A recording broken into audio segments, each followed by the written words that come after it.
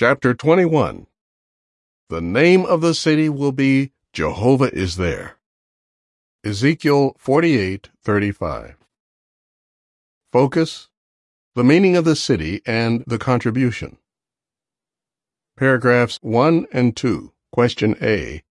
What special portion of the land is to be set apart? Question B. The vision provides the exiles with what assurance? In his final vision, Ezekiel learns about a portion of the land that is to be set apart for a special purpose. The portion set apart is offered not as an inheritance for a tribe of Israelites, but as a contribution to Jehovah. Ezekiel also learns about a remarkable city with an intriguing name. This part of the vision provides the exiles with a most important assurance. Jehovah will be with them when they return to their beloved homeland. Ezekiel gives us a detailed description of that contribution. Let us examine this account, which is filled with meaning for us as true worshipers of Jehovah. The holy contribution along with the city. Paragraph 3. Question: what 5 areas made up the land that Jehovah set apart, and what purpose did those areas serve? The special portion of land measured 25,000 cubits, or 8 miles, from north to south, and 25,000 cubits from east to west. This square piece of land was called the whole contribution. It was divided into 3 horizontal sections. The upper section was for the Levites, and the middle section was set aside for the temple and the priests. Those 2 sections formed the holy contribution. The smaller lower section, or the remaining area, was for common use. It was for the city.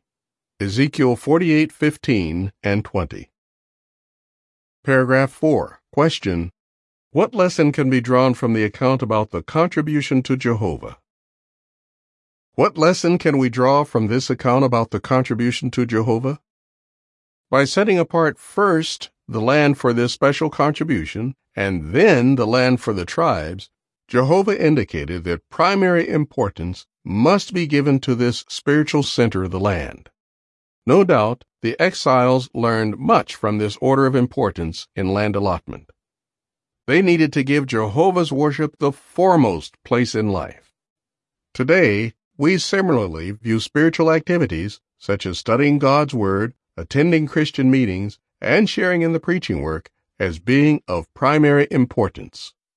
When we imitate Jehovah's example of setting the right priorities, we keep our daily lives centered on worship of Him.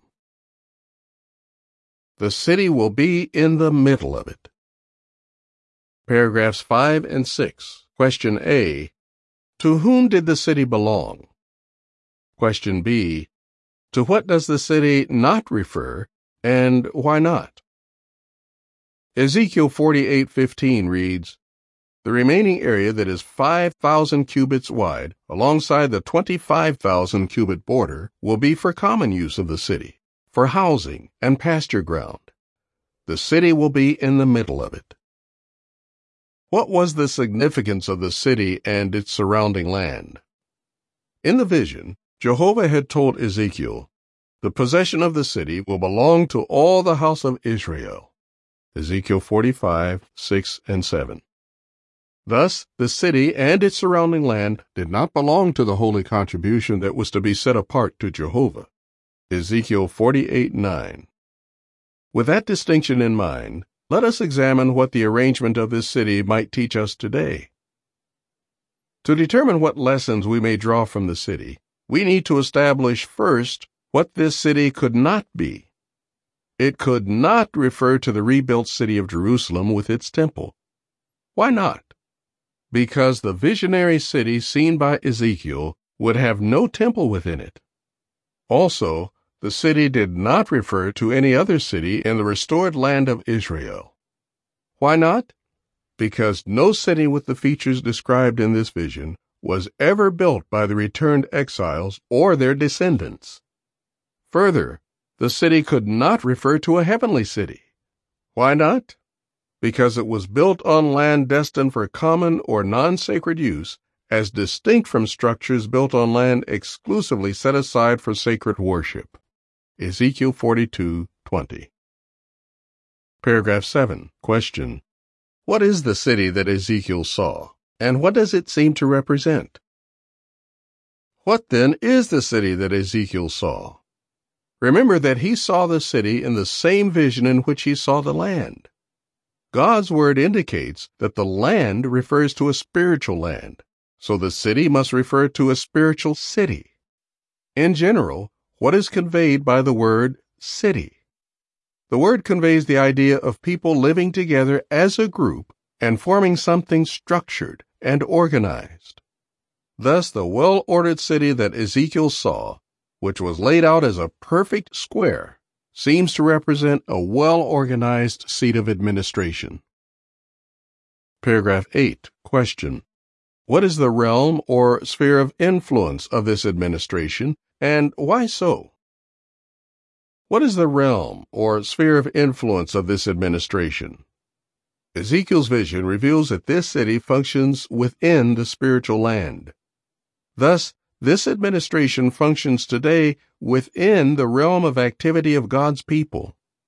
And what is indicated by the fact that the city stands on common or non-sacred land? It reminds us that the city refers not to a heavenly, but to an earthly administration, which has been functioning for the benefit of all who inhabit the spiritual paradise. Paragraph 9. Question A. Who make up this earthly administration today? Question B. What will Jesus do during the millennium? Who make up this earthly administration? In Ezekiel's vision, the one taking the lead in the city government was referred to as the chieftain. He was an overseer among the people, but he was neither a priest nor a Levite. This chieftain makes us think particularly of congregation overseers today who are not Spirit-anointed. These caring spiritual shepherds from among the other sheep are humble earthly servants of Christ's heavenly government. During the coming millennium, Jesus will select and appoint in all the earth qualified elders or princes. Psalm 45:16. Under the direction of the heavenly kingdom, they will care for the interests of God's people during the millennium. Jehovah is there. Paragraph 10. Question. What is the name of the city, and what assurance does that provide? Ezekiel 48:35 reads, The perimeter will be 18,000 cubits, and the name of the city from that day on will be Jehovah is there. The name of the city is Jehovah is there. This name provides assurance that this is a city where the presence of Jehovah is felt. By showing Ezekiel this centrally located city, Jehovah, in effect, told the exiles, I will be with you again. What an uplifting assurance. Paragraph 11. Question. What lessons can we draw from Ezekiel's vision about the city and its meaningful name? What lessons can we draw from this part of Ezekiel's prophecy? The name of this city-like administration assures us, as God's servants today, that Jehovah does dwell with his faithful servants on earth now and always will. This meaningful name also stresses a vital truth. The city exists not to give power to any men, but to implement Jehovah's loving and reasonable ways.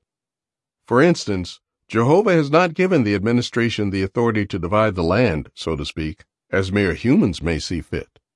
Instead, Jehovah expects the administrators to honor the allotments or privileges that he himself has given to his servants, including the lowly ones. Paragraph 12. Question A. What is a remarkable feature of this city, and what does this illustrate? Question B. This aspect of the vision provides Christian overseers with what important reminder? What is yet another remarkable feature of the city, Jehovah is there? While ancient cities had walls for protection with as few gates as possible, this city has 12 gates. This large number of gates, 3 on each side of the square city, illustrates that the administrators of this city are approachable and available to all of God's servants. Further, the city's having 12 gates emphasizes that it is open to everyone, all the house of Israel. Ezekiel 45:6. The open character of the city serves as an important reminder to Christian overseers. Jehovah wants them to be approachable and to be readily available to all those living in the spiritual paradise. God's people come in to worship and are serving the city. Paragraph 13. Question: what did Jehovah mention about the various services people would perform? Let us go back to the time of Ezekiel and find out what further details he records in this extensive vision of the allotment of the land. Jehovah mentions people sharing in various forms of service. Priests, ministers of the sanctuary, were to offer sacrifices and approach Jehovah to minister to him. And Levites, ministers of the temple, were to take care of its service and all the things that should be done in it. Ezekiel 44:14 through 16, and 45:4 and 5. Further, workers would be active near the city. Who are these workers? Paragraph 14. Question: the workers near the city remind us of what?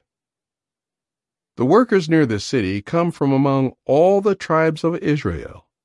They have a supportive role.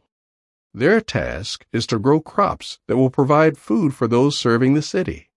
Ezekiel 48:18 and 19. Does this arrangement remind us of an opportunity that we have today? Yes. Today, all inhabitants of the spiritual paradise have the opportunity to support the service of Christ's anointed brothers and the service of those among the great crowd whom Jehovah has appointed to take the lead. A main way that we provide this support is by willingly cooperating with direction from the faithful slave. Paragraphs 15 and 16. Question A: what other detail can we glean from Ezekiel's vision? Question B: we have the opportunity to engage in what similar activities? Ezekiel's vision contains yet another detail from which we can derive a lesson regarding our ministry. What detail? Jehovah mentions that members of the 12 non-Levite tribes would be active in 2 locations, in the temple courtyard and on the city's pasture land. What is their activity in each location? In the courtyard of the temple, all tribes come in to worship by offering sacrifices to Jehovah.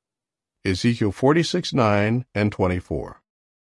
On the land of the city, members of all tribes come to support the city by cultivating its land. What can we learn from the example of these workers? Today, members of the great crowd have the opportunity to engage in activities similar to those carried out in Ezekiel's vision. They worship Jehovah in his temple by offering sacrifices of praise. Revelation 7:9 through 15. They do so by sharing in the preaching work and by expressing their faith aloud at Christian meetings. They view the rendering of direct worship to Jehovah as their foremost responsibility. In addition, many among God's people are able to support God's organization in numerous practical ways. For instance, they help in constructing and maintaining kingdom halls and branch facilities, and they assist in many other projects initiated by Jehovah's organization. Others support these projects with their financial contributions. They do all such cultivating of the land, so to speak, for God's glory. 1 Corinthians 10:31. They carry out their work zealously and joyfully because they know that Jehovah is well pleased with such sacrifices. Hebrews 13:16. Are you taking full advantage of these opportunities? There are new heavens and a new earth that we are awaiting. Paragraph 17. Question A: what larger fulfillment of Ezekiel's vision will we see in the future? Question B: during the millennium, who will benefit from the city-like administration? In the future, will we see a larger fulfillment of Ezekiel's vision of the contribution? Yes. Consider this. Ezekiel saw that the land portion named the Holy Contribution was the center of the land. Ezekiel 48:10. Similarly, after Armageddon, no matter where we may live on earth, Jehovah will be dwelling with us. During the millennium, the city-like administration, that is, those on earth who will be appointed to care for the interests of God's people, will expand its influence around the globe by giving loving guidance and direction to all those who make up the new earth, a new human society. Paragraph 18. Question A. Why can we be sure that the city-like administration will be in harmony with God's rulership? Question B. The name of the city gives us what firm assurance? Why can we be sure that the city-like administration will remain in complete harmony with God's rulership? Because God's word makes clear that the earthly city with 12 gates reflects the heavenly city with 12 gates, New Jerusalem, which is made up of Christ's 144,000 co-rulers. This indicates that the earthly administration will mirror all decisions made by God's kingdom in heaven and will carefully carry them out. Yes, the name of the city, Jehovah is there, assures each one of us that pure worship will remain and will flourish forever in paradise. What a beautiful future awaits us. Your place in pure worship. 1. What lesson about setting priorities can you draw from the vision about the contribution to Jehovah? 2. How can you support the activities of the faithful slave? 3. What do you view as your foremost responsibility?